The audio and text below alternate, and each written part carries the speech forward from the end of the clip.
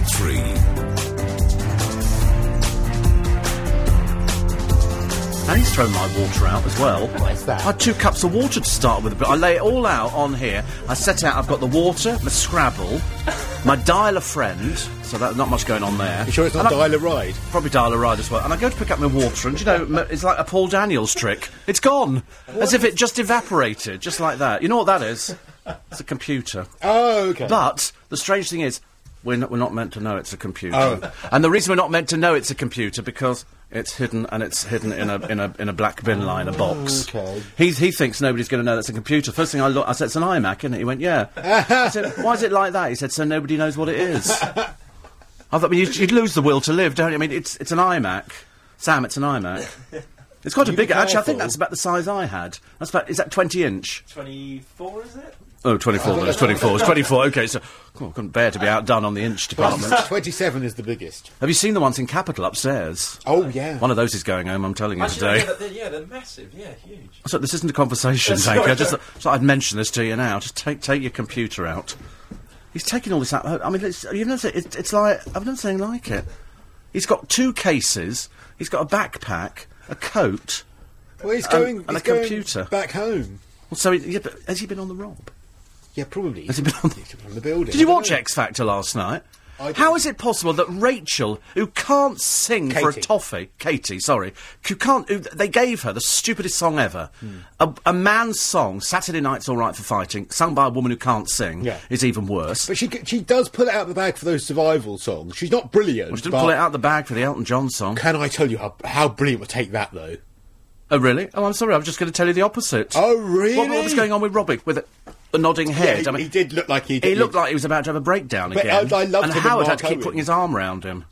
As if to go, and they were all going, come on, Robbie, you can do it. I'm thinking, Christ, you're going to nurse him as well through this. Oh, I thought he was great, terrible. Though. I thought they were great. He was bloody awful. Great. And that's what the critics have said today. Well, they've said Robbie looked like he was going through one of his strange phases, where he spent his time not looking as though he was actually part of them, but like they were his backing singers. Oh, really? Oh, absolutely. Noticeable. At one point, who's the little boy who cheated on his wife? Mark Owen. Mark. He had to sort of reassure him, was going, you know... Yeah, and I'm thinking... they were vibing on stage. He was like, come They weren't on! vibing at all. They were sitting there thinking, we've now got to split the money 5 ways with the dipstick who walked out on us. Oh, He was off his trolley last night. This nodding of the head look like he was tired and emotional, it has to be said. It was rubbish. He can't sing. He didn't look as though he was part of Take That. I'm sorry, they don't need him. Was there anyone that you liked on the panel? No, nobody at all. Anyone at all? No. In fact, I've even gone off Simon Cowell. Really? Why have you just logged off? I've just logged on. Well, I know it wasn't working, but I was leaving it. I was leaving it because I enjoyed looking at my name on the screen. Bloody hell, honestly. So, I'm even got off Simon Cowell. I think there's too much Simon Cowell on television now. Every programme. And also, he says the same to everybody. Even when they're rubbish, he goes, you're really good. And then Cheryl chips in, looking like Minnie Mouse. What the hell was going on with your hair, darling? Who styled that? I think her style is appalling. Danny Minogue looks fabulous. She looks terrible. But even Danny then rounded on Louis, who sometimes comes up with the biggest pile of doodads you've ever heard. He says to Wagner, who he calls Wagner, he said, you remind me of a young Elton John. Even Simon Cowell went, perhaps it's Louis' time of the month or something. You remind me of a young Elton John. A young Elton John? But Elton John did criticise the show, so I'm wondering if that's a veiled insult. Because Elton John said that the show was absolutely terrible. So then they came back by doing Elton John beats. Every time I've seen Louis being interviewed on another programme, they put him down as this sort of man with a wicked tongue. He's no such thing. He's a kindly old gentleman who likes boy bands. Yeah. You know, that's the only thing you can say about him. Did you hear the boos for Wagner when he got through? Huge boos. Well, I'm not at all surprised. Wagner, who can't sing, Katie, who really can't sing, Cher was marginally better, quite clearly realised, if you don't change your attitude, love, you're going to be kicked out. But she is turning into Cheryl. Yeah, do you know but that I an think anagram Cheryl's of chronically awful now. There's an ironic anagram because Cher Lloyd is actually an anagram of Old Cheryl. Oh, is it? Yeah. Oh, right. Does Cher Lloyd have a real name? No, that is her name, Cher Lloyd. She was named after tedious. If I Could Turn Back Time, Cher. God. That's who her parents That's when you realise how old you are, isn't it? Because I remember, if I could turn back time. You know that one, The cruise ship. No, it's not a cruise ship, it was an No, army it wasn't a warship. cruise ship. Yes, it was on a warship with those huge big guns which came out. She which straddled attempted to one as straddle. well. She did straddle one. She did. So easily, I Good thought. on her. And her perm was phenomenal. Her sonship. No, wait a minute. She has a daughter who became a son. Yeah, Chastity became, well, Chaz. Chastity. I ask you. Let's call the girl Chastity, shall we? Oh, but Chastity was a very cute little girl. When it was the Sonny and Cher show, she used to come out and be all cute, but then she went in a different direction. I think that's Hollywood parents. But, I mean, I'm sorry, I'm losing the will to live with the X Factor. Yeah. Because, and then we had little One Direction. That's 4 little boys with sort of 12-year-old hairstyles. Did you see them wearing baby grows this week? Yes. But they can't sing. We've heard them singing, and all their harmony stuff is multi-tracked. Yeah, it's backy vocals. It's backy vocals on that. So, if you actually... And then, who do we have? We had JLS... who were on there, all promoting a free single. So, in fact, you had everybody that night. You had Westlife, God, that was chronically bad, wearing what can only be described as Shankill chic. Westlife on Simon Cowell's label. Then yes. we had JLS... And managed by Louis Walsh, yes. We had JLS on Simon Cowell's label. And then we had Take That, because they'll appear on anything. Yeah. And then poor old Dermot O'Dreary, who didn't know it, and said... And the singles released when? And they went, actually, well, last week, said Gary the Board Barlow. And then Dermot says to Aidan, who's just been kicked off and looks like... Because he looks the same in everything. You know, Aidan could have won the lottery and he looks the same. And he goes, how do you feel? And I wanted to say, are you taking the Michael or what, pal? How do you feel? It's like going to a funeral and going, how you feeling? Well, we're really glad they're dead. We couldn't be happier. It was he comes up with the stupidest questions, Dermot. He really is dumb. And Katie, I loved Katie's Saturday Night Revelation, where Dermot said, "Oh, you know, how has it been being in the bottom 2?" And she was going on about how she felt inspired at the Pride of Britain, and so she realised that being in the bottom 2 isn't so bad. And you just think, dear God. Although we have to ask the question, Aidan said that he'd heard he was in the bottom 3. Somebody had tweeted, and somebody then said, "Well, how would they have known?" He was in the bottom ones. Well, it would have must have been someone... It could have been somebody tweeting there, or he could have just made it up. You don't really know. He wasn't great. But then they had to actually take Katie off stage because she was about to have another attack. And she was having one of her... They don't want another Susan Boyle, No. Well, Susan Boyle's number 1. Yeah. And I'm delighted to tell you that Susan's in the paper today. She's probably worth 20 million by the end of this year, and she's still living in a £330,000 house. She's 59. It ain't going to live forever, love. If I go and spend the money now. Yeah, she allows herself £500 a week. Well, she's daft then, isn't it? Even stupider than I thought. What's the point of earning all that money? I know. You can go and buy another cat, dear, can't you? Pebbles the cat is going to be one to watch. That's going to have a career soon. I'd love to watch it. After it dies, I think we'll definitely have it freeze-dried. But anyway, I'm done now, so okay. I'm thinking of chasing Sam down the road for that iMac. Because now I know he's got it. Just for the iMac. Has he gone? Yeah. I can run faster. Is he still... Oh, he'll be here for... Over, you run off and all right, we'll split the iMac. All right, kiddo, have a nice day. It's everybody's birthday today. Everybody's celebrating birthdays. Nobody I know, but who's on the news desk upstairs? Who's on the news desk upstairs? Katie. It's Katie's birthday today. Yes, well, it's not Dan's birthday, and it's not Alex's birthday. I think it's Katie's birthday today. I think she said she was 49. I think so. I can't remember exactly whether or not she said 49, but it's definitely her birthday today. So she's celebrating her birthday. 48, I'm told. 48. That's good, isn't it? She's in a marvellous state of preservation.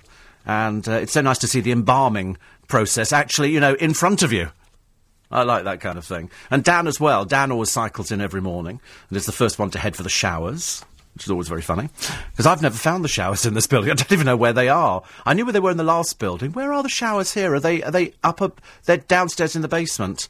Oh, right. Interesting. So, anyway, how was your weekend? Mine was fantastic. I did 2 remembrance services. I did Saturday at the Royal Albert Hall, and then I did yesterday at the Cenotaph, which was rammed. It was absolutely packed. But the sound system, chronically dire. In fact, when I got home, I watched it on the television. We got a much better view, but it was nice to be there.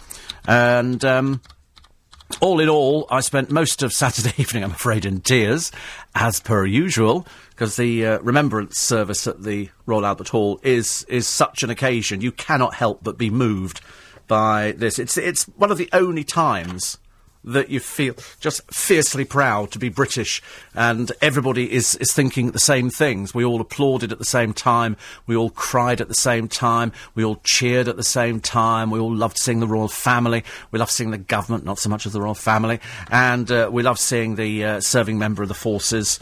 And so we got them, and we loved seeing the war widows and the Chelsea pensioners and all the people who put so much into it. And the good news is that this year, the Royal British Legion have sold 46 million poppies. 46 million poppies, which I thought was absolutely fantastic. I knew they'd do really well this year. I knew that they would do really well. Carol wrote to me and says, I was listening to your show this morning, this was yesterday, and I'm interested in the name of the gentleman who was looking for a live-in carer. His name's, OK, listen carefully, Norman Tebbit. OK, Norman Tebbit is looking for a live-in carer for his wife, Margaret. Norman Tebbit. He's a little-known politician, you might not have heard of him, but he's willing to pay 350 quid a week. But she needs 24-hour care, and he said he finds it very difficult to find anybody, in inverted commas, English, who will do the job. He said you can find loads of other people who are very well-meaning, and it's not he particularly wants somebody British, but he said, why can you not find people? I thought, because you're paying a miserly rate. 24-hour care for your wife, and you're offering 350 quid a week. This is worth 1,000 a week at least. At least 1,000 a week. You know, not like Norman Tebbit is short of a few bob. I would have thought at least 1,000. If you go into a normal care home, the average price would be about £600 a week. 600, and he's offering 350, and he's like, he must be a multi-millionaire. And he's looking for somebody to come and care for his wife. You know, I think it's worth 1,000. I think it's worth 1,000. 5:15, we've got a lot to get through this morning, including the papers. We take your texts and emails. And, of course, we celebrate the fact that British couple are waking up for their first day of freedom. 5:15, these are the main stories. Paul and Rachel Chandler, the British couple held captive by Somali pirates, are waking up to their first day of freedom in more than a year. They spent the night at the British High Commission in Kenya. It's not yet known when they'll return to the UK. A murder inquiry is underway in South Africa after a woman on honeymoon with her British husband was killed in a carjacking attack. The couple had been married for just 2 weeks when their people carrier was targeted on the outskirts of Cape Town on Saturday. And a Qantas Boeing 747 bound for Argentina has returned to Australia after a suspected electrical fault. Nobody was injured in the incident, which occurred an hour after the jet left Sydney. Let's have a check on the roads for you. With me, James O'Brien, and have your say this morning from 10, LBC 97.3. Morning, everybody. 19 minutes past 5. It's Monday morning. It's been quite a weekend this week. What with the weather yesterday, I went down to the Cenotaph. I didn't get as near to the Cenotaph as I wanted, but we were with all the right people, so it didn't actually make any difference. Then the rain started coming down, not heavy, and then it cleared up a bit. But the sound system was bloody atrocious.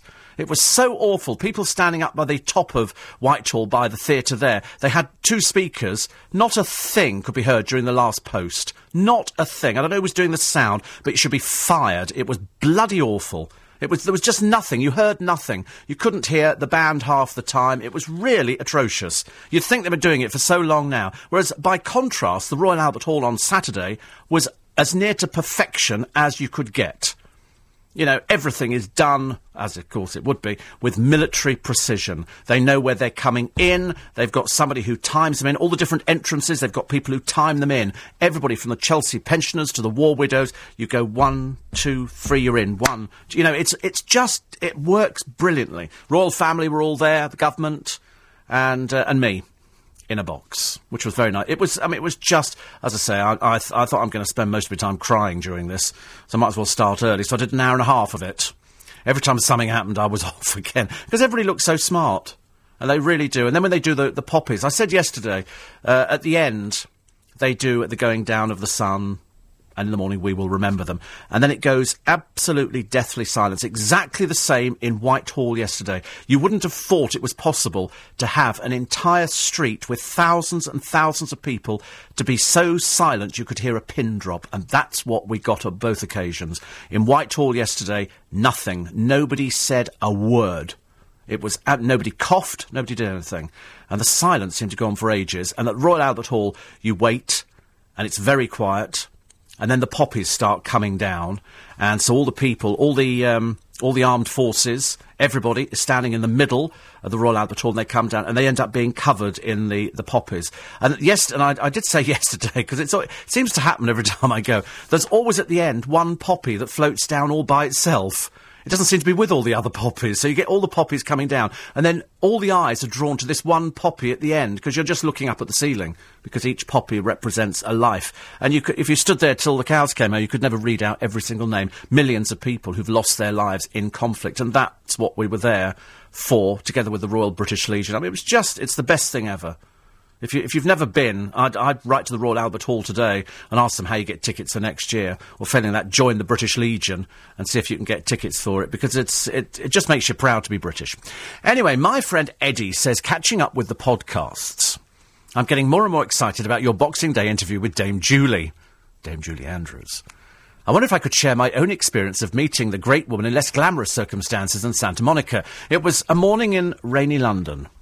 Years ago, and I used to work in a building near Great Portland Street. I was in one of the many cafes that do takeaways and have a few tables for eating in. Whilst I queued for something to take away for my lunch later in the day, I noticed at one of the tables, Julie Andrews. She must have been in town for interviews or something, but she was sitting there on her own, quietly eating something, I think scrambled eggs and cauliflower cheese or something. I don't really remember. I don't know what to do, go over, say something, or leave the woman alone. In the end, I couldn't resist. And when I collected my lunch, I went over to the table. She was engrossed in her breakfast when I said hello, and I thought, oh, my goodness me, I've opened a conversation with Mary Poppins. What do I do now? So she looked up and said, hello, quite brightly. At this point, I couldn't think of a single thing to say, and so I blurted out, how's your breakfast? She looked down at it, looked back up and said, super cauliflower cheese, scrambled eggs atrocious. I think you've actually screwed that one up, Eddie. I think there's another line that goes with that thing. It's supposed to be... somebody else will send me in the right thing about that one. You know where Mary Poppins does the super cauliflower cheese, eggs are quite atrocious. It's supposed to be based on that, but it's based around the food that she's eating. So I'm sure somebody else will send that in to me. I think you've missed a bit out. 84850 steve@lbc.co.uk 84850. Poor old Al says, the more you all moan and keep on watching Simon wins due to the fact you give him free advertisement, people like me who didn't even care have no idea who she is. Well, you're still writing about it, aren't you? So you're writing about it, Al. How funny is that? How lovely. I love the idea that I've got nothing to do with it, but you're writing about it. So it's brilliant, isn't it? Sucker. 84850 steve@lbc.co.uk. I love Monday morning. I love it. There was a woman on earlier on, and she was talking about how awful it was that the hedgerows were being cut down because the birds have got nowhere. I thought, listen, birds haven't nested in hedgerows since Hagar the Horrible was sort of rampaging through the countryside. And they were saying, I like it dark at night, and lives on an estate. I thought, yeah, the muggers like it dark too. And the rapists and all the people who go around breaking into cars. Dreadful. They're saying, first person to walk out of I'm a Celebrity, Get Me Out of Here is Gillian McKeith. Apparently she's never seen the programme before. She hasn't walked yet, but they're trying to persuade her to stay. No, they're not. What they're doing, they're trying to drum up interest in what is one of the most boring lineups of non-entities you've ever seen in your entire life. Oh, dull people. Nigel the Boar Havers, I'm afraid. Cheryl Gascoigne. Ironically, you've got Cheryl Gascoigne in that because she's doing that for battered women. Yeah, right. So it'll be nice to know how much money out of your fee you're giving to the battered women. Yeah, you need to change your name, darling. As opposed to clinging on to the name. A bit like your dreary stepdaughter. Well, it's his stepdaughter, isn't it, Bianca, who hangs on to the Gascoigne name and is currently parading her undeniably naff talents on the coach trip. I've never met such a thicko in my entire life. She can't string two words together. She knows bugger all. But the funny thing is, and you mark my words, you know Amy, who's in the Essex programme, I like a bit ditzy and all the rest of it, she has an agent. And the agent's obviously she's obviously said to her, listen, Jade Goody's dead, and she was known for being stupid. Can you be even more stupid? So yesterday she started doing it, and she started doing the where's North London? She goes, because I like no good at geography, and I'm thinking, this is your agent, and who's her agent? It's Peter Andre's agent. It's Claire. Claire assigned her, and of course, who did Claire used to have? The other thicko, Jordan. And now she's got rid of Jordan, so she's found Amy. So, of course, Jordan will be spitting blood which is quite good. But they did show a bit of the I'm a Celebrity, Get Me Out of Here when Jordan was on it. And you know, it's amazing how she's aged over a couple of years. She was saying to Peter on it, because he was saying, you know I love you. You know, I was nearly sick over the television. You know I really love you. He's saying to Jordan, she's going, yeah, right. She said, but you've only got a little acorn. And I thought, well, they're in the jungle. They're not growing trees, are they, out there, or something like that? But Jan in South Norwood says, last night's television was just too much. One of the funniest moments was when Gillian McKeith hyperventilated over creepy crawlies in the jungle. Gillian McKeith, who's never seen the programme, I think they have to try and get some publicity. And they can't think of anything apart from, can you try and pretend that you've sort of... I mean, because you're going into the jungle, and so you're going to meet creepy crawlies. I mean, unless Gillian McKeith is as daft as we think she is. Neil in Maidstone says, was good to see Take That, but who was the fat bloke on the stage? Was that Robbie? Robbie, do you know, the one thing out of Take That, and you watch it back, I'm never wrong, Robbie looks as old as the hills.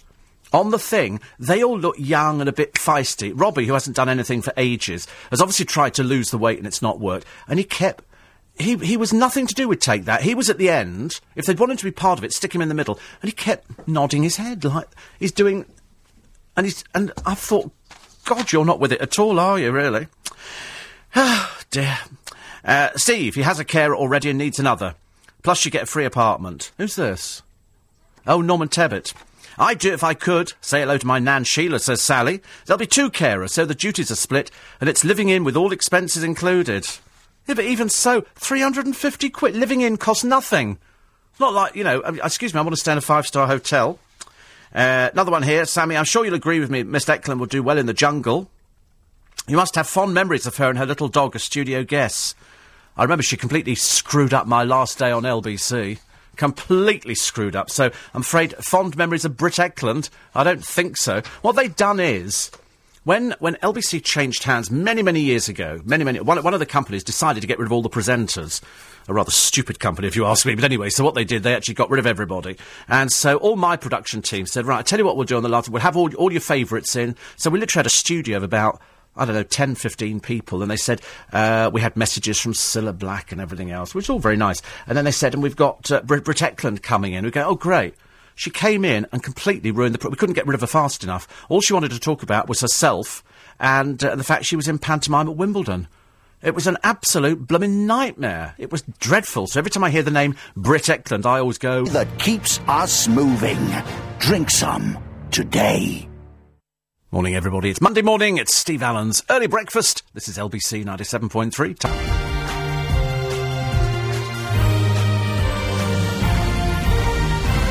Actually, looking at the amount of stuff that poor Sam, Christo's producer, is carrying around upstairs, he was described quite accurately by the producer of my programme as it looking like Buckaroo.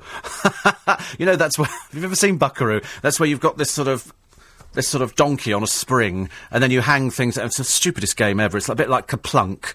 You know, but people will be buying it this year because it's M&B games and they're dirt cheap now. I mean, the copyright must have run out 35 years ago. So you've got Buckaroo, and you put things there, Buckaroo! And then it's just... And he looks a bit like that. You know, if we actually got Sam down on the floor on all fours, and, you know, careful, and you started sort of hanging stuff off him, you know, then all of a sudden you go, Buckaroo!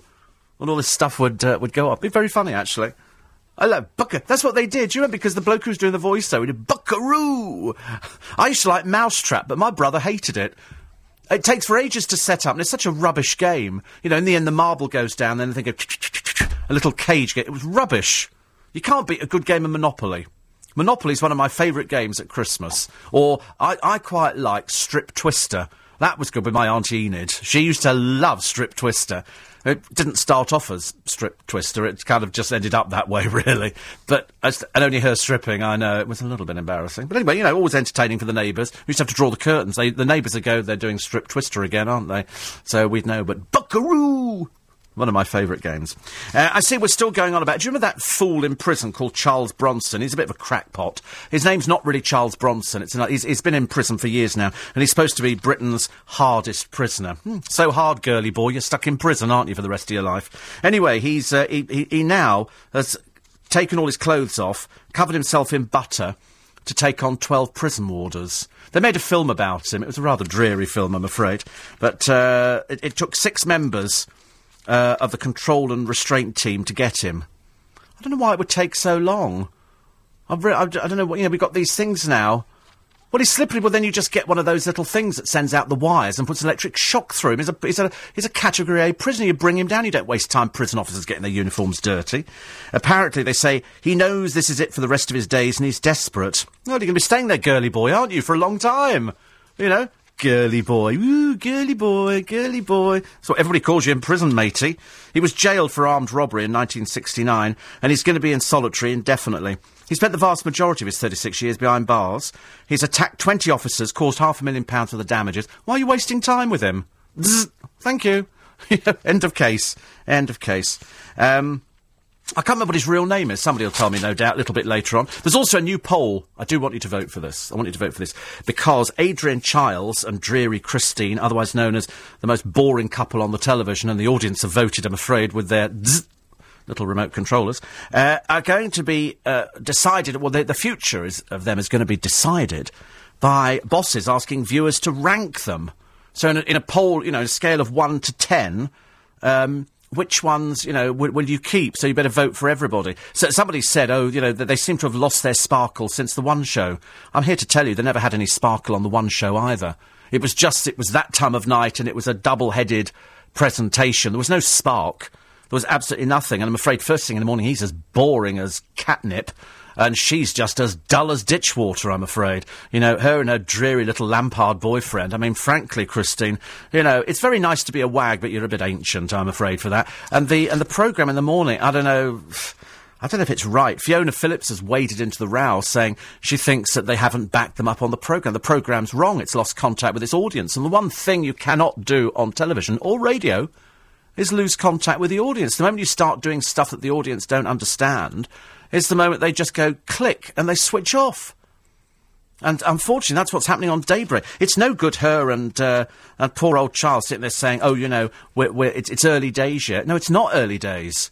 The whole idea was they axed GMTV to try and get an audience, and you've taken it even lower. You're not going to get the audience back. Once you've lost them, the only way you're going to get them back is by almost reinstating the old GMTV people. Jim Shelley has decided to review Coach Trip. Oh, he hates it. Oh, he hates it. He hates everything about it, from Barry, Ingrid and Brendan, all in the same bath, with their clothes on. There was none of this. They had towels on.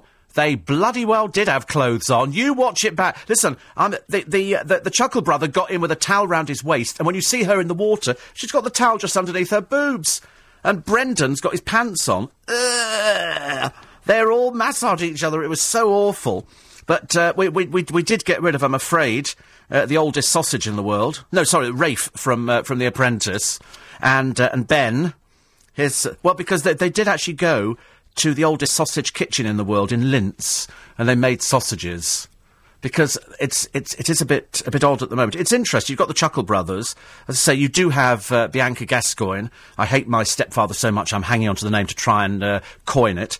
But we have got rid of Rafe and his little chum Ben from Big Brother, two of the most boring idiots under the sun. I'll tell you, television is full of idiots. My friend Helena, they voted off first. They were the first ones out, and strangely enough, Rafe and Ben went, I'd like to thank you all very much indeed. It's been an honour and a privilege, said Rafe. Stupid man, honestly. We never discovered yesterday, because Rafe tells us that he has businesses. We don't quite know what businesses Rafe is capable of running. And Ben, I don't know what Ben does at all. I think he's just a sort of a ninny who prances up and down, looking a little bit silly with silly hair and wears silly clothes. And at one time, Rafe had pink shoes on. Now, that doesn't mean anything in this day and age. I don't want you to read into the fact that Rafe, who has a girlfriend, he told us, although we've never seen any pictures of them together, wears pink shoes and turned up with a clutch bag every day with his facial stuff in it. I mean, really. Two ninnies together, I'm afraid. He just likes looking after himself, and then he was wearing his little cravat every day on a coach. And his jeans had a crease in, and you know what they say about men wearing jeans with a crease in, ladies and gentlemen? No, I don't either. If you can tell me, do let me know. Any one word for darts? Yes, tragic. Generally big fat blokes who double tops on that one, mate. You sort of watch it. There's a programme on the television called White Van Man. Oh, my God. There's a bloke who does marquees. I don't know where they got him from. But, he isn't even clever. he's speaking another language. I haven't quite fathomed out what the language is, but I think he is a professional Cockney, and he does put tents up, bush bash, bish bash bosh over here and bish bash bosh over there. And they sort of speak as if they've sort of learnt it off The Apprentice or any of the Big Brother or something like that. I'm sure these people come up with caricatures, because on The Apprentice, all the people get there, and they're always numpties. 99% of people on The Apprentice are generally life's little sort of failures at home, and mummy and daddy go, listen, go out there, show them that you're a really, really good boy. And so they go out there, and they attempt to do something, they're all failures. And so they then go, and then they don't know what to do after that, because nobody's ever told them they're really not very good. And they're rubbish, most of them, which is a great shame. But I do feel, this morning, for Paul and Rachel Chandler, they must have thought on numerous occasions, well, today's it.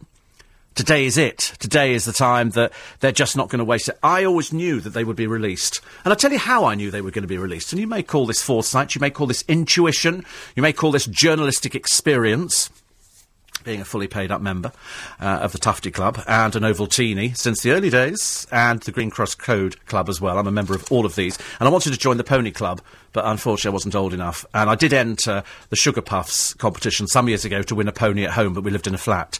And I wasn't quite sure if the pony turned up on the doorstep where we were going to keep it. I wasn't sure how to break this to my mother, that one of us, or possibly all of us, would have to move out of the flat to accommodate the pony, because I had a lovely picture of lots of children wearing hard hats and a pony, and I was thinking, that'd go really well, not necessarily in the flat, and how we get it up and down the stairs, but I thought they'd manage it in the circus. So, when I saw them here, normally, in cases like this, the Somali pirates tend not to kill people. What they want is the ransom, and they will wait. The excuse that they gave in the first month was the fact that it was costing them money to keep them alive, which, of course, was a load of old cobblers, as the Somali pirates will tell you, because they've got millions. They get millions. On this one, they made 625,000. Quite rightly, whether you believe it or not, the government have said, and it was reiterated again yesterday, they will never, ever, ever pay a ransom for somebody being held captive. And the reason is quite simple, and everybody can understand it, unless you're sort of not in the real world, that if you pay it once, they'll have to pay it again, and again, and again, and again. And so they said, no, we're not going to pay it. So somebody privately paid this 625,000. They spent 388 days in the hands of Somali pirates. In the end, I don't think the Somali pirates could be even bothered with them. They were just grateful to get something. So they got the money, and presumably they will now sell their story and write a book of their experiences, and they will recoup some of the £625,000, and they can give it back to their benefactor. So that's good news. So good news all round there. Pictures in the paper of poor old Cheryl, who's about as big as a dormouse, wearing Minnie Mouse's hairstyle. Really is the most ridiculous thing I've ever seen. And you might or might not approve of the idea that Madeleine McCann's parents have signed a multi-million-pound book deal to tell their story, like we haven't heard it 3 million times before. So now they're going to do a book. And they reckon that the money will then go back into the Madeleine Fund to help them recoup the money that they don't have anymore. So far, they've got £300,000 less. £300,000 left out of £2 million. To be honest with you, I don't know who's going to buy a book on Madeleine McCann. I've seen every interview. I've read every newspaper interview. Is there something different that we're not being told? Because if there isn't, I know the story. The story is fairly simple. They go on holiday. They're a very much middle-class family. They go with some friends. They go to Praia de Luz. They go over there. They go off for dinner one evening. They leave the children alone. They come back, Madeleine gone. I don't really know what the end of the story... There is no end of the story. There is no good bit coming out of that at all, I'm afraid. So whether or not you'd want to buy a book, how that's worth multi-million pounds, I've got no idea. But they say it is. More on Felicity facing her last dance. Miss Kendall has slipped up, but Widdy ploughs on. We seem to like failures in this country. If you remember, we applauded Eddie the Eagle Edwards. A failure. A failure. We stick people on Coach Trip and call them celebrities, where in fact they are failures. It's just that nobody's ever honest enough with people nowadays. And here, Claudia Connell is talking about Michelle Williams, who departed last night, a more boring person you'd be hard pushed to find. Apparently she was in a group called Destiny's Child. What year was that, darling? With Beyonce? Pfft, well, I've got no idea who she is. I mean, she could walk in this room now and I wouldn't have any idea at all. But anyway, we do have a little bit of a worry with poor Toss Daly. Poor Toss, who was in the papers yesterday, saying that she wants to go to America with Vernon. Well, you can probably go texting over there, Vernon. I'm sure it'll go very well for you, because she's decided she's gone as far as she can with her career in this country, and they're going to make it in America. No, you're not, darling. They have millions of people better looking than you and more talented than you. Your claim to fame is you stand there with Bruce Forsyth, who makes you look good. You are the bookend to Bruce, who is the presenter. You're the appendage, I'm afraid. There's no chance of either of you making it in America at all. In fact, I wouldn't even waste time.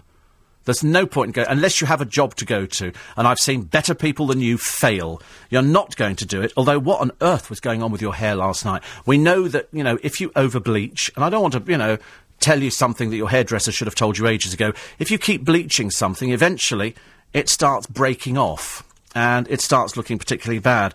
Unfortunately, as Claudia Connell pointed out, short at the back with 2 long straggly bits hanging down at the front. She says it looks as though she'd run out of money halfway through the haircut and the stylist had downed scissors. And I have to be honest, every time you look at poor old Toss Daly, it's she's really in makeup longer than you and I have had careers. And it's still not working. It's not working. And I mean that, in a caring way. I don't want you to think in any way, shape or form that if you've just woken up and turned on the radio that I'm bitter or anything. I'm certainly not bitter. I just like decent presentation on the television. If these people are earning good money, and I'm assuming she's got to be on about 10 grand a programme, so more money than many of you will see in a year, and she ends up looking like that with that lame presentation, you can only assume that there's hope for just about all of you out there, which if you'll play your cards right, it'll be sooner than you think. These are the headlines. At 14 minutes to 6, a British couple held captive by Somali pirates are waking up to their first day of freedom in more than a year. Paul and Rachel Chandler spent the night at the British High Commission in Kenya. It's not yet known when they'll return to the UK. A British soldier was killed in Afghanistan on Remembrance Sunday as Prince William joined troops there to pay tribute to the fallen. The serviceman from 1st Battalion, the Royal Irish Regiment, died in an explosion in Helmand Province. And a murder inquiry is underway in South Africa after a woman on honeymoon with her British husband was killed in a carjacking attack. The couple had been married for just 2 weeks when their people carrier was targeted just outside Cape Town on Saturday. Let's have a check on the roads for you this morning. Nick Ferrari and have your say this morning from 7, LBC 97.3. Don't you think that story in South Africa is very peculiar? They get married, they're over there, they're in a people carrier, and they get hijacked, him they throw out, and they take her away and kill her. I mean, normally, if there is such a thing as normal, it would be him who would be killed. Apparently, she was 2 nights into the holiday with millionaire businessman Shruin Devani, aged 30. She was 28. They were driving to their hotel at 11 p.m. when their taxi was stopped by 2 men. After forcing the driver out, the robbers sped off with the terrified couple who were married only 2 weeks ago. An hour later, they released him and took her away, and then her body's found in the car with, they say, unconfirmed reports at the moment, gunshot wounds to the head. And you think, surely, having a bit of intelligence, if you kidnap a couple and you discover that one of them is a millionaire, are you not going to hold the millionaire for ransom or something? Would that not be more intelligent as opposed to kill? What sort of people kill a woman? I don't quite get that. Doesn't really help, does it, with South Africa? You'd be thinking, where should we go this year on holiday? Well, we're not going to South Africa, that's a fact. And yet we've got them all over here in 2 weeks' time for the rugby. So everybody will be over here, not this week at Twickenham coming up. I think we've got the Somalians, and then the week after that, I think it's South Africa. But what sort of people in their right mind kill a woman who they don't know, and yet they've got a millionaire in the car?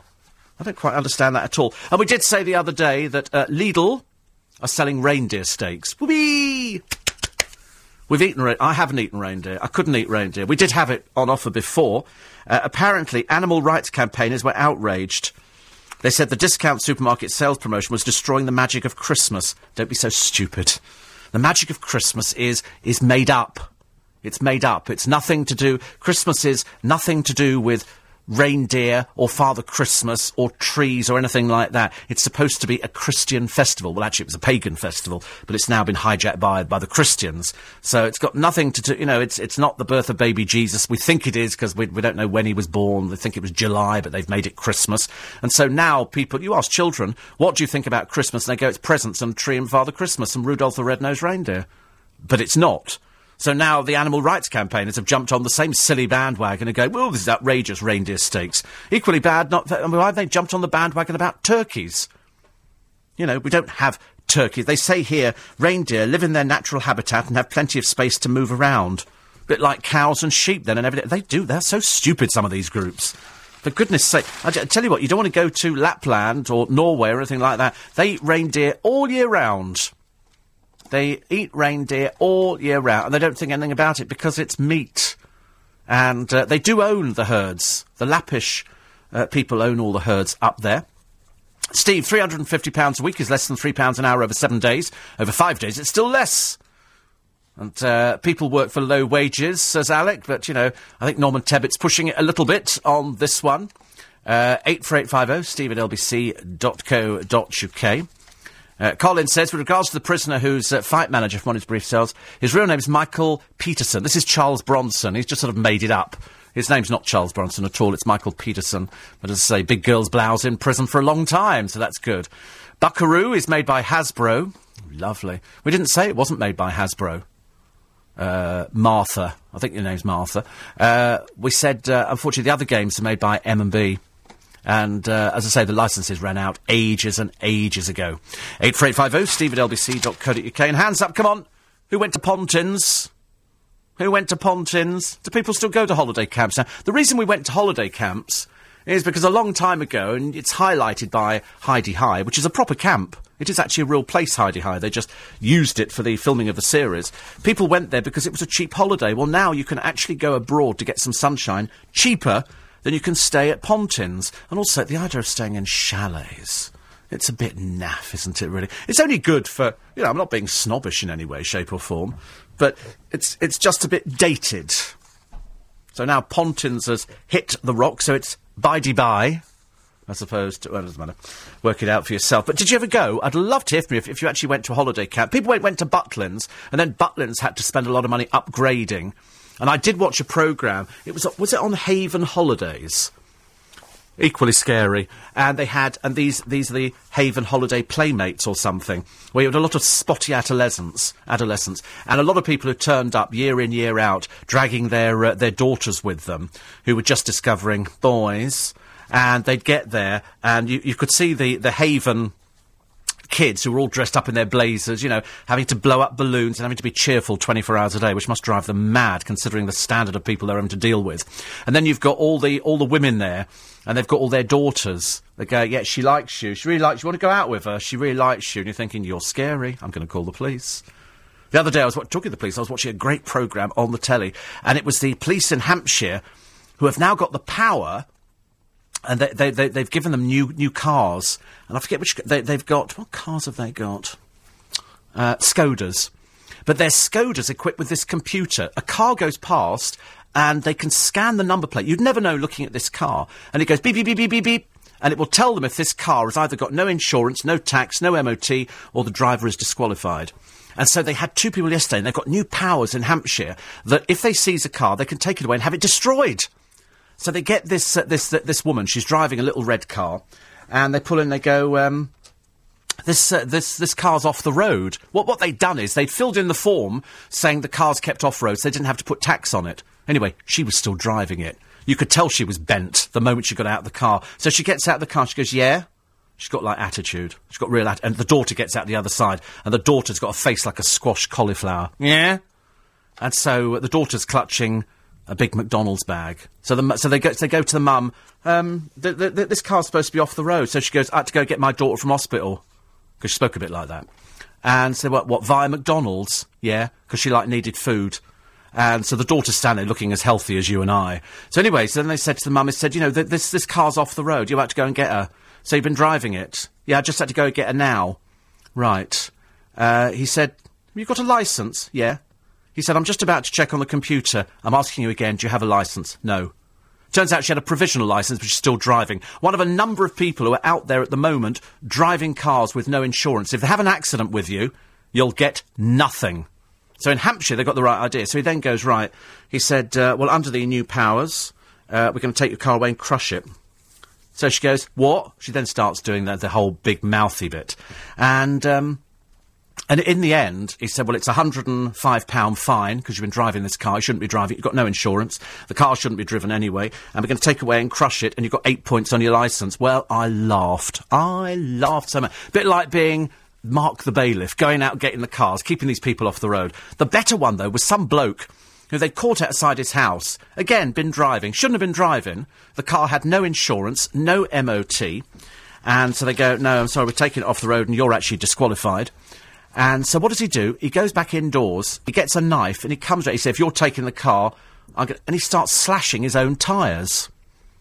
So the police wrestle him to the ground, because he's now got an offensive weapon, and he's charged with having an offensive weapon. What was even funnier, though, his neighbour, obviously one of his bikey friends, comes over and goes, thinking quickly, but not intelligently enough, he said, you can't take that car. He said, he sold it to me.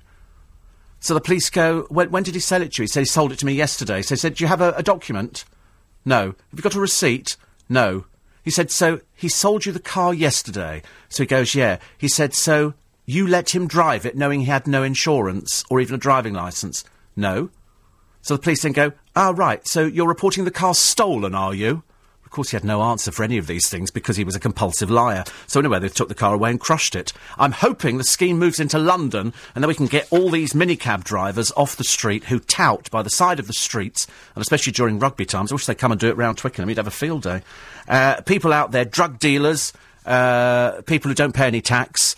Most of them don't have any insurance, and they're also driving around with fake stickers on the car. You can get fake stickers now, which go on there, which make you look as though you're an approved minicab, which of course they are not.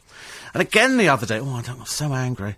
I rush into Kingston on Saturday morning, because we had big rugby, and I'm been to get my hair cut, rush in to go and buy something, can't remember what, scarf, socks, I don't know. And there's a couple there, and they park the car in the disabled bay, and I thought, now, you know me and disabled people, using the fake stickers. And so they didn't have the whole of the disabled sticker. Anyway, they get out the car.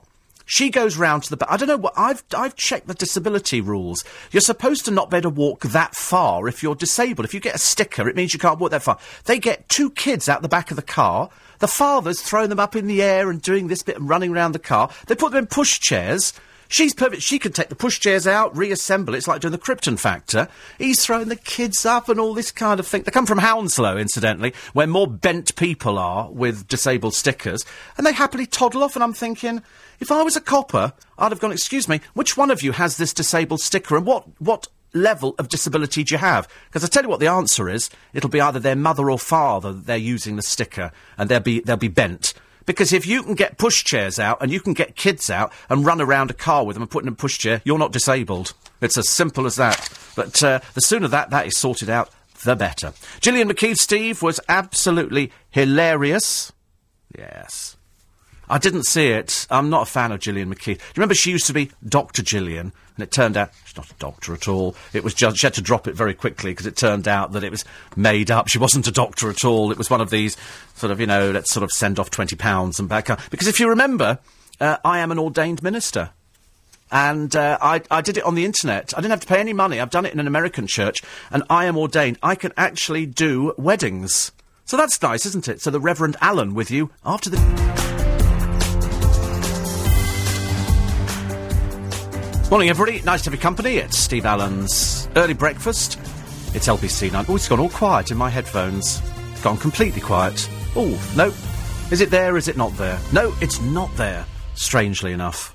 No. That's very bizarre, isn't it? Well, anyway, the Heidi High holiday camp was actually a Warner's camp, Steve, says Martin.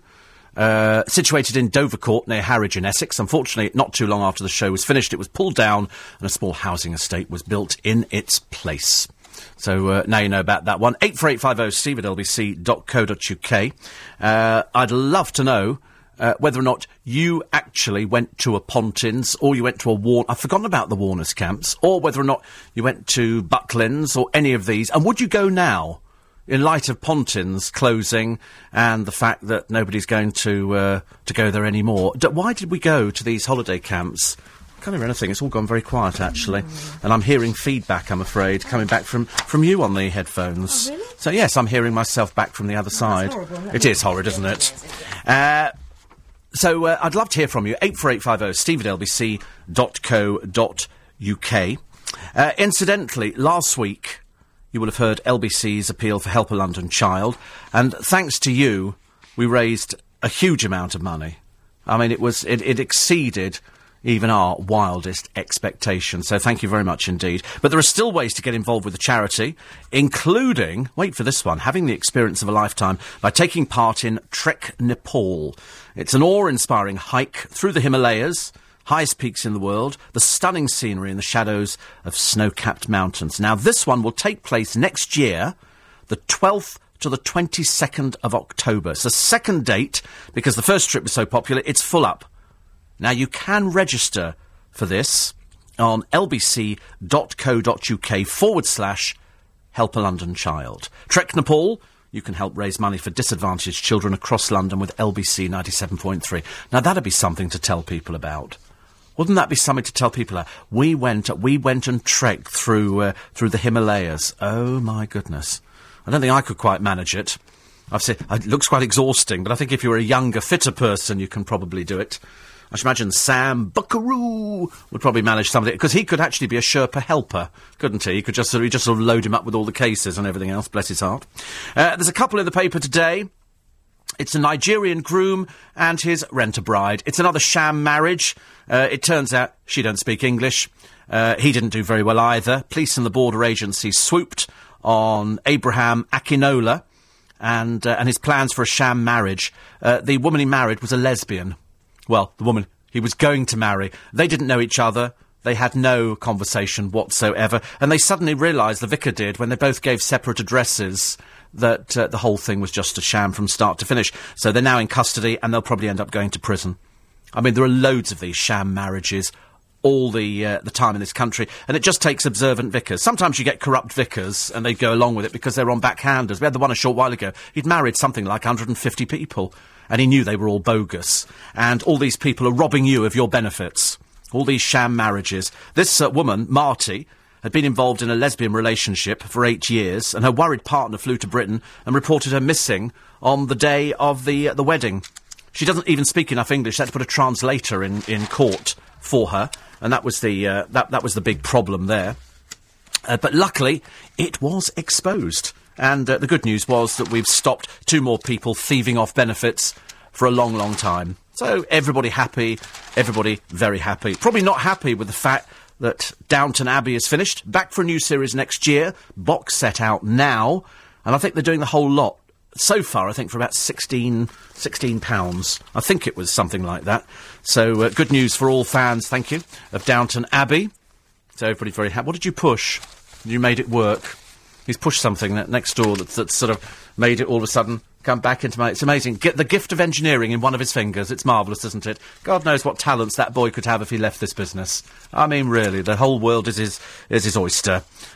Sometimes he doesn't have to do it. It just looks at it and it just fixes itself. Probably terrified, I should imagine. Kelly Brook has been to see a hypnotist. Why has she been to see a hypnotist? The attention-seeking Kelly Brook, who sort of just spends her whole time just posing and preening and doing it. Well, anyway, she's seeing a hypnotist to help her stop taking so long to get ready. I know. If only her presentational skills were a little bit better.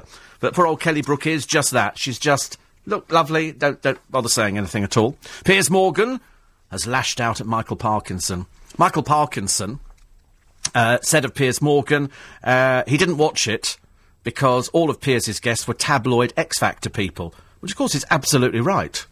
That's all they are. I mean, the only people that Piers will put on there are people... I mean, I think the only one he actually put on there who sort of was anything decent was Barbara Windsor, who incidentally got awarded Lifetime... Was it Lifetime Achievement? By the Variety Club the other night. Only marred by the fact that Katie Price turned up. I'm sorry, dear, you're not in show business. Don't go anywhere near Variety. And so well done. Well done to her. Another nice night out. And another another award to put on a show. They'll have to sort of start building more shelves in Bar's place at the moment to start putting all the awards on. But so she had that the other night, so well done. I think at the Grosvenor House, which I've lost track of the meals I've had at Grosvenor House. Loads and loads of good meals there. But Piers has hit back at Parky, saying Parky's biggest claim to fame was being attacked by Rod Hull's emu. Which is absolutely right, and Parky himself, in his after-dinner speech, says exactly the same. When he was on LBC years ago, he said, you know, I've interviewed everybody, you know, so and what am I famous for? That bloody emu. And he was, and he hated it. He absolutely hated it, because it made him look silly. It's a kind of thing. I remember once I was doing a programme on LBC some years ago, and they thought as a treat for me, they'd bring in a stripogram. So, I know, don't ask. Coffee? And, of course you can go now. You can run as fast as your little legs will carry you. Put your rollerblades on. Whoosh, down that corridor. Go on. And so I'm sitting there, and they go, Steve, we've got a surprise for you. They go, oh, good, what is it? And they go, and the door opens, and there's a woman standing there in basque and stockings and suspenders. And so I sort of look at her thinking, she's wandered into the wrong studio. It's quite clearly not for me. It must be for somebody else. I'm sitting there looking at her. And then she sort of comes over and drapes a feather boa around my neck. Well, I look particularly fetching, actually, if you know, and I've still got a picture of it, of me looking absolutely petrified, and this woman sort of draped all over me, and everybody in the studio laughing. Ha, ha, ha, ha, ha. I don't think. 6:15. News headlines. Ari and have your say this morning from 7, LBC 97.3. Oh. Mark went to Butlins 3 times with his nan and granddad when I was young. Some of the best days of my life. We never did holiday camps. I think my parents thought they were a bit down market. You know, going to Butlins. No, the producer went, but of course you'd expect that, wouldn't you, really? Spent most of her life in a caravan with Lucky Pegs and Heather. And, but I mean, I just never thought that holiday camps were the thing. We saw, perhaps they were too expensive for it. I don't think we did, because we did caravan holidays. So, you know, we didn't actually need to go to Pontins or Butlins or Warner Brothers or Haven or anybody else, because it would have been like Coles to Newcastle. Because we'd already done that kind of thing. And because it was a free fun fair. Actually, that was the other thing I was going to remind you of. Yesterday, when I was at the Cenotaph, and all the people come through, and there are thousands that come through to lay wreaths, and one of them was the Showman's Guild of Great Britain, you know, the people who operate the fun fairs. Because during the war, I mean, there were lots of showmen who went and joined up. Plus, in order to keep the country still smiling, you know, whilst all around us was hell and damnation, they were keeping the fun fairs going. So that was quite good. It's the first time I'd ever seen them there. I'm sure they must have been there on previous years. So that I was quite impressed with. So I liked that as well. Paul, who very kindly runs the Hinge and Bracket website and keeps alive the memory of those dear ladies. I think it's got a new look to it. The Hinge and Bracket website. It's so funny when you go onto YouTube, and I've discovered YouTube I keep rediscovering it every so often. I go there and I type something in, and I think, oh, crikey. And I was tempted the other day, for no reason apart from it just sort of popped into my mind, of Danny LaRue. So I put Danny LaRue in, and there's lots of appearances of Danny LaRue on 321, on The Good Old Days, on a show Danny at the Palace, Danny at the Prince of Wales, where I went to see him years and years ago, wearing some of these fantastic outfits. And I remember thinking that, and it's all up on YouTube, everything. You type something in, you will find it. And it's really, really good. So it's worthwhile doing. You'll probably find all sorts of things about people at holiday camps. But we didn't go. Did you share a chalet? Did you have a chalet? No. Well, with your parents? Yeah, no, with your family. Did you go? Did you have a chalet? Did you have? Put me in a separate one. Really? Oh well, I would have thought with your diseases that were contagious at the time, I would have thought perhaps a separate one would be quarantine. I was thinking of. Exactly. Turn it down in here. So I think it couldn't get any colder, can it? I mean, any colder than this would be having ice cubes inside here. It's very cold this morning. You watch Nickel walk in and go, bit chilly in it. Do you know it's warmer outside? I could walk outside in a T-shirt. There was a couple the other day in Twickenham. It was freezing cold on Friday, and they're walking about, a kid and the parents, all in T-shirts. And I've got my coat on, my scarf on, practically, you know, a hat and all the rest of it. If you saw, Take That, and actually, X Factor this week probably had to have the best lineup, apart from the fact that everybody disagrees with the judges. They're a bit lame now. They just seem to be arguing amongst themselves, and I'm not sure if it's believable or if they're just putting it on for the sake of newspaper coverage. And I couldn't care less. At the end of the day, they're all touring. And 2 or 3 of them will end up with a contract, and then in a few months' time we'll have another programme on the television and we'll forget about them. Because I don't know what Joe McElderry's going to do, but he can't have shifted anything at all. So I'm a little bit worried about that one there. But having seen Take That, and having seen Robbie Williams having what I can only describe as another one of his pre-breakdowns, I mean, he didn't appear that he was back with Take That at all. I don't know about back for good, just about struggling through the performance, nodding his head like he was one of those things you used to have over a glass of water years ago that sort of dipped in and then came back up again and then dipped in. And the rest of them looked like they were supporting him. So, and also looking old. The rest of them seemed to have, perhaps it's because we've seen more of them than him, but they appear to have hung on to their youthful good looks. And Gary Barlow writes a mean song, and Robbie just looked like the old man who's been smoking about 700 fags a day for his life, and hasn't really known what to do, and he looked a bit out of place. And I was a bit worried about that, because people have bought tickets for the show. I'm sure it'll be good. Whether or not he'll be any good, I think, remains to be seen. Barbara Windsor, Queen of Show Business, getting her lifetime's work in showbiz honoured for the Variety Club Awards. 60 years. Does not seem possible. I can always say with Barbara, I've had her bottom on the seat of my car. I can always say that, you know. And the rest of her, of course. I didn't just get the bottom, I got the whole bit. Sitting on the seat of the car. Twice, actually. Twice. But she's doing pantomime. She's doing pantomime. She's down in Bristol. I always think, how appropriate Barbara Windsor is doing pantomime in Bristol. You know, the one thing that has made Barbara's career over the years is her Bristols. It would have to be said that that would be what she was famous for. I quite like the celebrity dancing thing the other night. I was slightly worried when Gavin Henson, with the slightly odd hairstyle, went over and kissed Bruno Tonioni on the lips, which is okay. That's sort of not really show business. I mean, it's showing his sort of feminine side. Yeah. Anyway, he was out the other night at London's Café de Paris, pictured with somebody called Gemma Atkinson. Gavin, run away from her very, very quickly. She's publicity crazy. Okay, she'll drag anybody through the newspapers. Okay, there you go. Which is good. And bad news: 1 in 4 men admit they faked sex to spare their partner's feelings. So there you go. Lucky to have a partner, I suppose, to start with in this day and age. I always laugh at those sort of surveys. I think, who have you asked? They never asked me. I've never been asked any of these kind of sexual surveys. Nobody's ever come knocking on the door or picked up the phone and going, hi, we're doing a survey on how much sex you're getting. You know, because all you get from me is tears. The other, you know, and then they get, so can we help you? I remember once we were phoned up by, what was the programme? Family Fortunes. Well, you know, 1 in 100 people, when surveyed, we got phoned up at work. Yeah, they actually do phone people up. They have researchers, and they phoned us. You know, given the choice of, you know, what would you rather go out with, a broom, a brush, or you know, what? And then you have to go. I'd rather go out with a broom, or you know, and they did that. And I thought, I'm not watching this programme because it was so rubbish. Because you've got Vernon Kay doing it, and it's really dire. They have celebrity Family Fortunes. Well, I mean, half the time I've never heard of these people. It's really that bad at the moment. I mean, it's dreadful. Absolutely dreadful. Dreadful. Nicholas says, you did warn us. What a dire lot they've chosen for Get Me Out of Here. But not even you could have thought they'd be this bad. They are particularly bad. At the moment, it's touch and go whether Gillian McKeith makes it to the end of the day or whether she goes, get me out of here. And I have a feeling she will walk. Because apparently there are people in it who weren't going to be in it before. They were brought in because some people walked out. We were told that Gail Porter was going in. Whether or not it was ever signed, I don't know. And then she didn't, so somebody else went in there. Nadine Coyle, she can't sing for toffee. Did you see her doing her news? Oh, it's awful. Apparently, she and her family were almost gassed to death at her rambling Californian mansion. Well, I've had a look at the picture of Nadine Coyle's rambling Californian mansion. And to be honest with you, I've seen bigger houses in Florida. I think the papers just make things up. They try and pretend that she's doing a little bit better than she is, because I've got friends in Florida who've got bigger houses than this. Simple as that.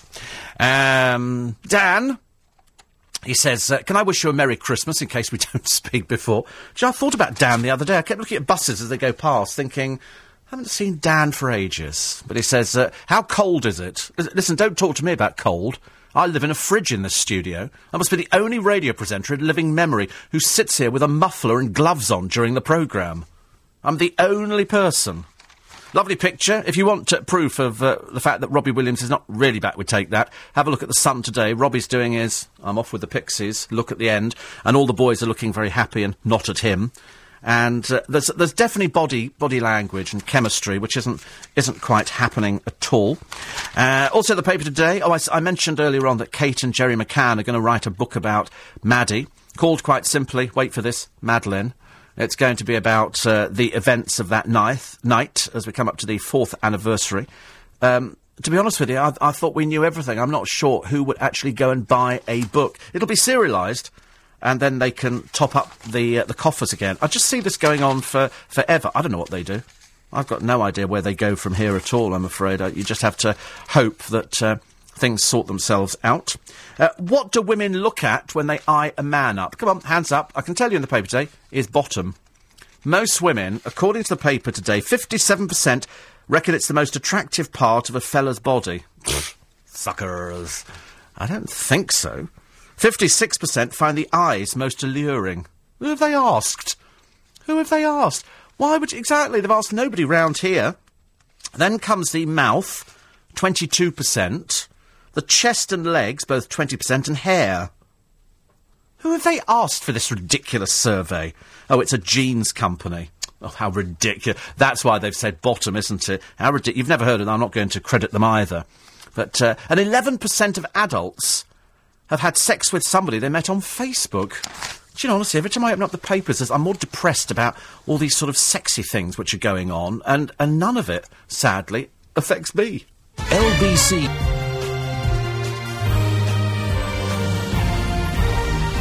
Morning, everybody. Janet says, my family, Steve, only stopped going to holiday camps last year. We always went to Harcourt Sands on the Isle of Wight. See, we didn't do holiday camps at all. I think, incidentally, sorry to tell you, yeah, we were in a caravan. We thought caravans were sort of... Was that Down Market caravan? We liked our little touring caravan. We had a little Sprite Musketeer or something like that. And we used to love it because you'd load up the caravan with, you know, soup, and we spent our time in our youth eating a lot of soup. I don't seem to remember us having anything else but soup. I think sometimes we had fish and chips. Small wonder I'm a diabetic. And we used to go to holiday camps, and not holiday camps, into caravan sites, and we'd sort of be, you know, towing the caravan, then we'd pull it in, and then we'd have to jack the legs up, you know, and you put little blocks of wood underneath there, and then you get the step out from the caravan, and then a mum would go and she said, I'll get some soup, and we go, oh, good, soup. We get excited. Which flavour do you want? What do we got? Tomato. OK, we'll have tomato. And then we'd have crusty bread, and we'd sit there eating soup. We were quite easily pleased as youngsters. I could eat tomato soup now, with some bread, with sort of butter on, because I've started buying this easy spread butter. Because I can't bear to get the butter out of the fridge and wait 2 days while it defrosts. So I tend to buy the easy spread butter, in which case it goes so easy spread that you might as well just pour it onto the bread. But I quite like that, dipping it in soup. That's quite not good for you, but it's quite nice and pleasing. Or filling that just fresh, crusty bread. But I'm sure we lived on soup. Well, I don't remember having any other food apart from soup. That's all it was. Cup of tea and some soup. Which is good news. Noreen says, can you believe The Mermaid is nearly here? Well, do you know, I cannot believe it. It's the 15th of November. And when's our show at The Mermaid? The 4th. 4th of December. 2 shows. Both been sold out for months and months now. And I can't believe it's practically here. She's so looking forward to meeting up with everybody and the Steve Allen pals. They're all going to be there. They're all going to be there. Hope Anthony gets better very soon. He sent me a text yesterday. They've now worked out what it is he's got. And I think it's something to do with his spray that he's been using. So I think he's been given something else. So he should be back. In fact, he will be back next week. I'm always not quite putting money on. I don't want to tempt fate just yet, but I think he will absolutely be right. Did you agree with the X Factor results? No, I didn't. I thought they were both dreadful. In fact, I thought to me, it makes no difference when they go, oh, it's an Elton John weekend, or it's this. I couldn't care less. Makes no difference. But why pick a song for Katie that is an Elton John Saturday Night's All Right for Fighting? I mean, she couldn't sing for toffee. And it just exposed how bad she was. Wagner was even worse. And Aidan, what a dull person. He just appears to have no personality. There's just nothing going... And you think, the whole business about... show business is that you've got to have a person. It's no good standing there, just, oh, yeah. And he just stood there staring, thought, say something. You know, if somebody had said to me, well, how do you feel? I've gone, well, you know, all he said was, oh, you know, he said something very, very stupid. It was something along the lines of what goes round comes around, or, you know, it's got to be somebody. And I thought, you know, surely you can come up with something a bit better than that. But he didn't. So back to Blackpool for you. And then he said, Dermot O'Dreary said, what would you like to do now? And I thought, well, go back home and stack shelves. I don't know where you think you're going to go. What are we going to do? You know, you haven't won this thing. You're so far down the list. They're not going to put you into Les Miserables, are they? It's not going to be that kind of show at all. Many years ago, says Pat, my sister ran a super B&B in Norfolk. One night the doorbell rang and my 6-year-old nephew answered it, came back to tell his parents that Mary and Joseph were at the door. I told them we had no rooms. As I heard you say, we were full. I said we had a shed they could use. Said the couple was safely directed to another B&B. Imagine. I love that. It's good. 84850. Colin says, if the McCanns are writing a book talking about the events of the night, I think they're going to be talking about everything. I think they, although I'm sure it's been in all the interviews, will they be revealing how the heck they thought it was a good idea to leave their children alone? I think that's the whole problem with this, Colin, isn't it? I think they're well aware of the problem, and it's if we hadn't done this, if we hadn't done that. I've said countless times before, I don't know many people who go off in a strange place and leave the children, but that's something they're having to live with for the rest of their life. And I think they know that. I just didn't think that they were very well advised when they started criticising the government for not doing anything. It's not up to the British government to do anything. It's the Portuguese who should be doing it. It's got nothing to do with us at all. We weren't out there. And they've already spent nearly £2 million. And they've got no nearer. Where they think other people can go with this, I don't know. Nick Ferrari this morning will no doubt be talking about that. Also the release of the Chandlers. What next? They'll be talking to Terry Waite. Miranda Green will be looking through the papers. And in the wake of last week's student protests, or the small minority, Nick will be asking if we're facing a winter of discontent. Plus retailers rushing to Oxford Street. Why so desirable? I don't know how they afford it in Oxford Street. It must be an absolute fortune. And books for Christmas. Trashy biogs. Jonathan Challett will be with Nick at 9:45 this morning. Because there will be a whole rush of biogs coming out at... There always are. And sometimes it's people who've been around for a very short space of time, and they go, I think I'll do a biog. And you think, we've been here 2 minutes. It's like Cheryl Cole's done a biog. Who cares? She's only about 5, isn't she? I mean, what's the point of... she's been on television. We've heard her sort of discussing it. I didn't want to talk about anything about that strange dancer she knows in America called Derek, with a very tight white T-shirt and a dog under his arm. She didn't want to talk about that, and that's the only bit we're interested in. Do you have a boyfriend? No. Do you think you're going to get any taller? No. Can you sing? Not really. Do you think you're a very good manufactured person? Yes. Have you had some bad publicity? Yes. Did you appear in court once? Yes. Why don't you talk about the rest of your family? Don't. That kind of stuff. That's what we want to know. I don't want to read all the sanitised rubbish. The rest of it, I know. We know she has a makeup artist. We know she looked like Minnie Mouse over the weekend with that peculiar hairstyle. Very, very odd indeed. Everybody talking at the papers today about Take That Back. It was magical. No, it wasn't. It was very, very strange. Did Louis Walsh get it right?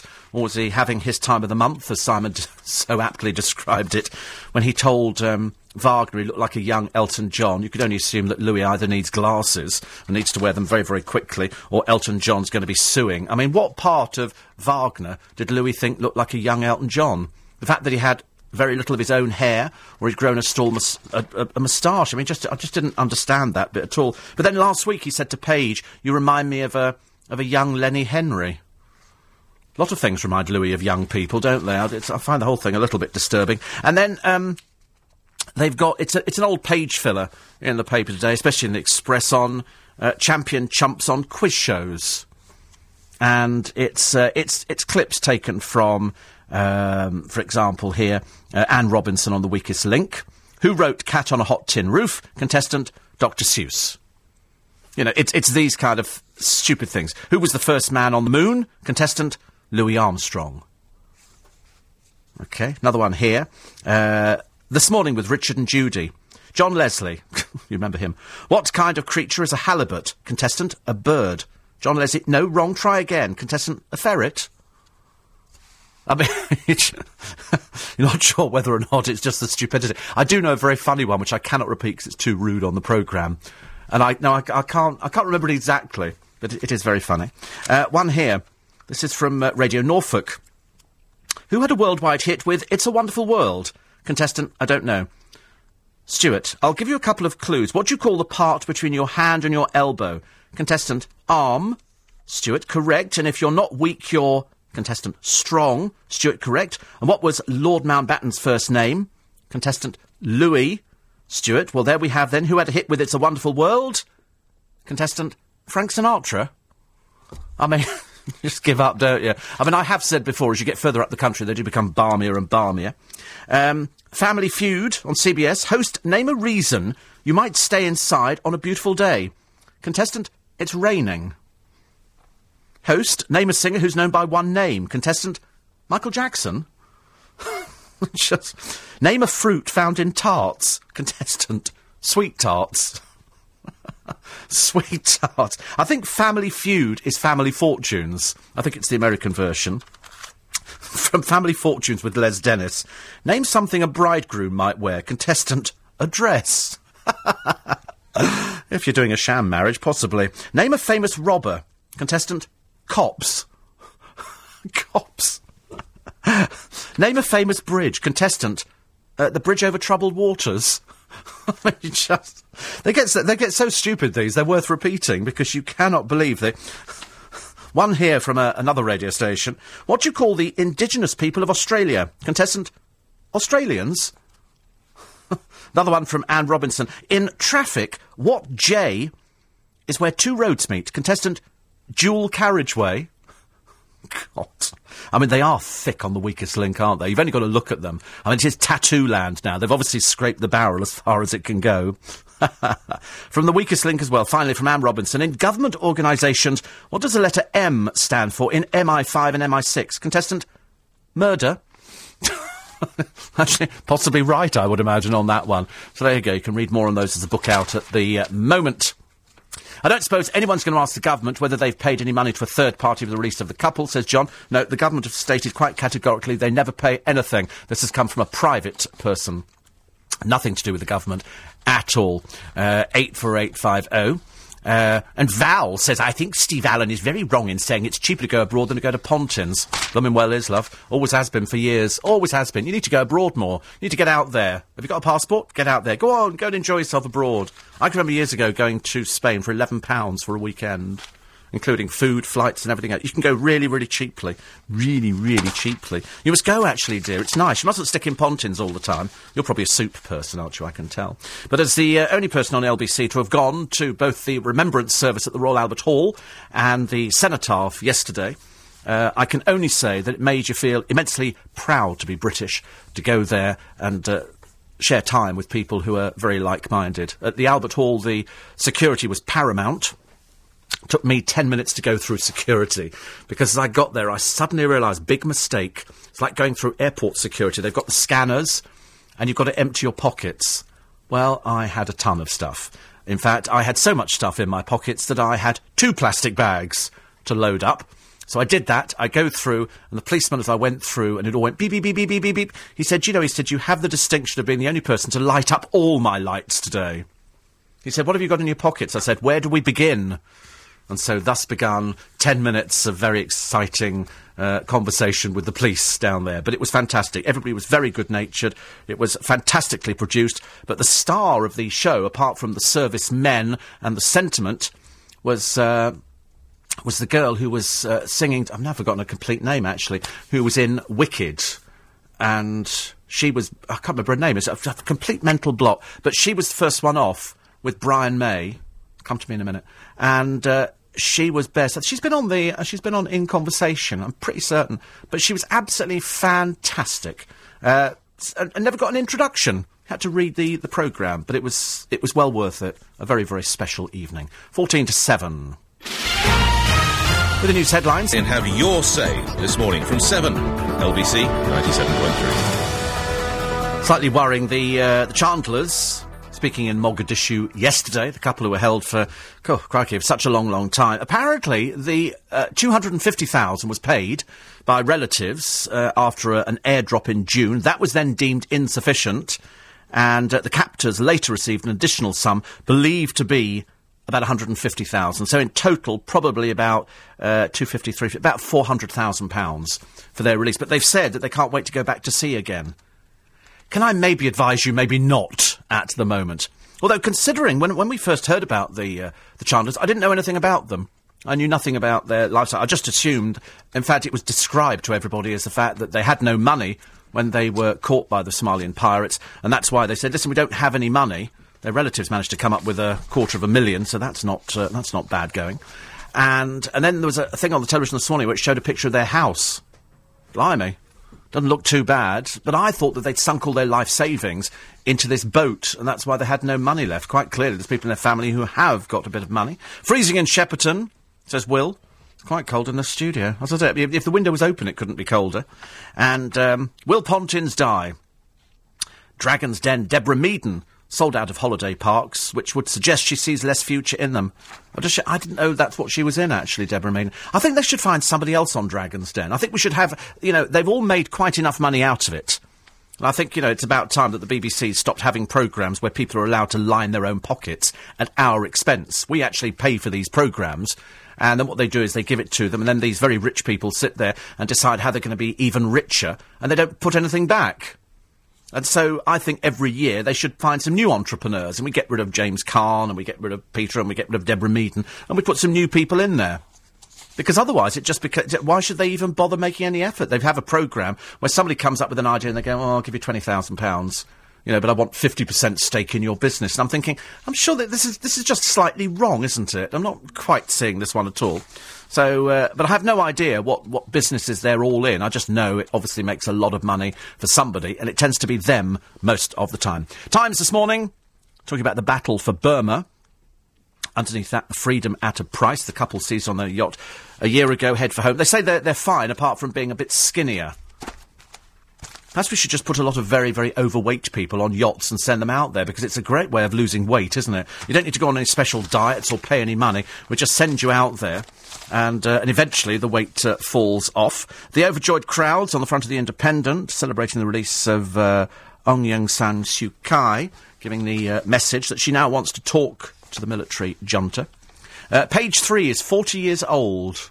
And the Sun has celebrated 40 years old. Good Lord. Doesn't seem possible, does it? So they've got different... I love reading all the Page 3 girls' blurbs. And today it's a girl called Holly. And Holly is impressed by paleontologists. Holly doesn't quite look as though she's got the intelligence to actually know what the word paleontologist means. But she says it's amazing how scientists derive this 65 million years after the winged creatures die out. I mean, she's quite an intelligent one. I mean, brains and beauty. I mean, really, you could sit down with Holly, and Holly comes from... Well, we don't really know where Holly comes from. There isn't anything. Kerry Ellis, incidentally. Kerry Ellis was the girl at the Royal Albert Hall. Not Idina Menzel. It was Kerry Ellis who has done a lot of collaborations with Brian May. He was playing guitar. I said yesterday, I knew there was something going on when the dry ice started coming out from the orchestra pit. Had a fantastic orchestra and chorus. It's just the best, one of the best nights. If you want, it's like going to a show where it just has such a lasting impression on you. And every time I walk out, just completely drained emotionally and mentally. And such was the case on Saturday night. So well done to everybody. Certainly a lot better than the Cenotaph, where halfway up Whitehall you couldn't hear a thing. And it was such a shame because the speaker's up there and loads of people. The security... Strangely enough, I thought there would have been a no-flight zone over Whitehall, but 2 planes went over as we were observing the silence, and I was watching them, which I found quite interesting. I thought there would have been a no-flight zone completely, but it was very, very good, very, very well organised. Royal Albert Hall, not so great down at Whitehall, but that's the place where you can drive down today and you'll see all the reeds, the poppy reeds. David Beckham in all the papers today on a skateboard. It's boiling hot sunshine in Los Angeles, and here's David Beckham in a beanie hat. I only assume somebody said, why do you wear a beanie hat? And there's a bloke here, Bob Muse. He was caught on Google Street View. 56 years old, and he was 21 stone. 21 stone, because he'd gorged on cakes, crisps and biscuits. Grew so fat that medically he was classed as morbidly obese. So when I say to people, I mean, I did say the other day, quite cruelly, I thought, that Alison Hammond, it would be quite a good idea sending her out to the jungle, because, although I haven't seen a picture of her, I've seen a picture of Lembit Dreary Opic and a few other naff people out there, but I haven't seen Alison Hammond, and she really does need to lose a lot of weight out there. But this bloke saw himself on Google's side-on photo in a tent-like grey shirt. So over the year, he's slimmed down to just over 14 stone. I mean, that's quite some going. 21 stone 3 pounds down to 14. And all he's done here, he hired a personal trainer, and he's ditched fatty foods for salads, fruit, vegetables, and protein-rich foods. It's all it is. I've said to you before, you don't need to buy special food. Just eat the stuff you can buy in the shops. And little and often, and it's the exercise which is the best bit for you. Even walking, brisk walking or slow walking to start with. Seems difficult first day you do it, but I promise you, after you've done the first day, it gets better and better. And then you'll almost be chomping at the bit to get out there. Not much fun in winter, I know, but if you can do it in winter, you can certainly do it in the summer. Daily Express this morning, it's Paul and Rachel, 388 days. They must have thought, I suppose, on numerous occasions, so that could have been their last. And the fact that here's one to please most of you who are overweight. Scientists are working on a new range of slimming pills after the discovery of a gene, that's G-E-N-E, that causes people to put on weight. Well, that explains it all. That explains it all. It's a gene that makes you put on weight. There's me thinking it was doner kebabs and chicken and all the other stuff, which is absolutely no good for you whatsoever. But let me just reiterate again, thank you very much indeed for all the money that you raised last week for Help a London Child. And go to the LBC website and you can find out about trekking through the Himalayas next October, so you've got lots of time to get yourself in shape. I'm back with you tomorrow morning. If you go to the LBC website as well, check out the pictures. You can check out the extra pictures that we put on of Los Angeles. And it's Boxing Day that you'll hear the remainder of the interview with Dame Julie Andrews that we did out in Los Angeles a few weeks ago. And if you missed the first little tiny... We gave you a taster yesterday on the programme, so if you podcast Sunday's programme, you can catch up with that. Nick will be talking about lots of things this morning, including the Remembrance Day service the other day. Plus 388 days now, very, very happy to be alive. I bet they are. I'm back with you tomorrow morning at 5. Keep the station, LBC 97.3. Nick and team after the news at 7. First of all, today's business update with Sam Pitt.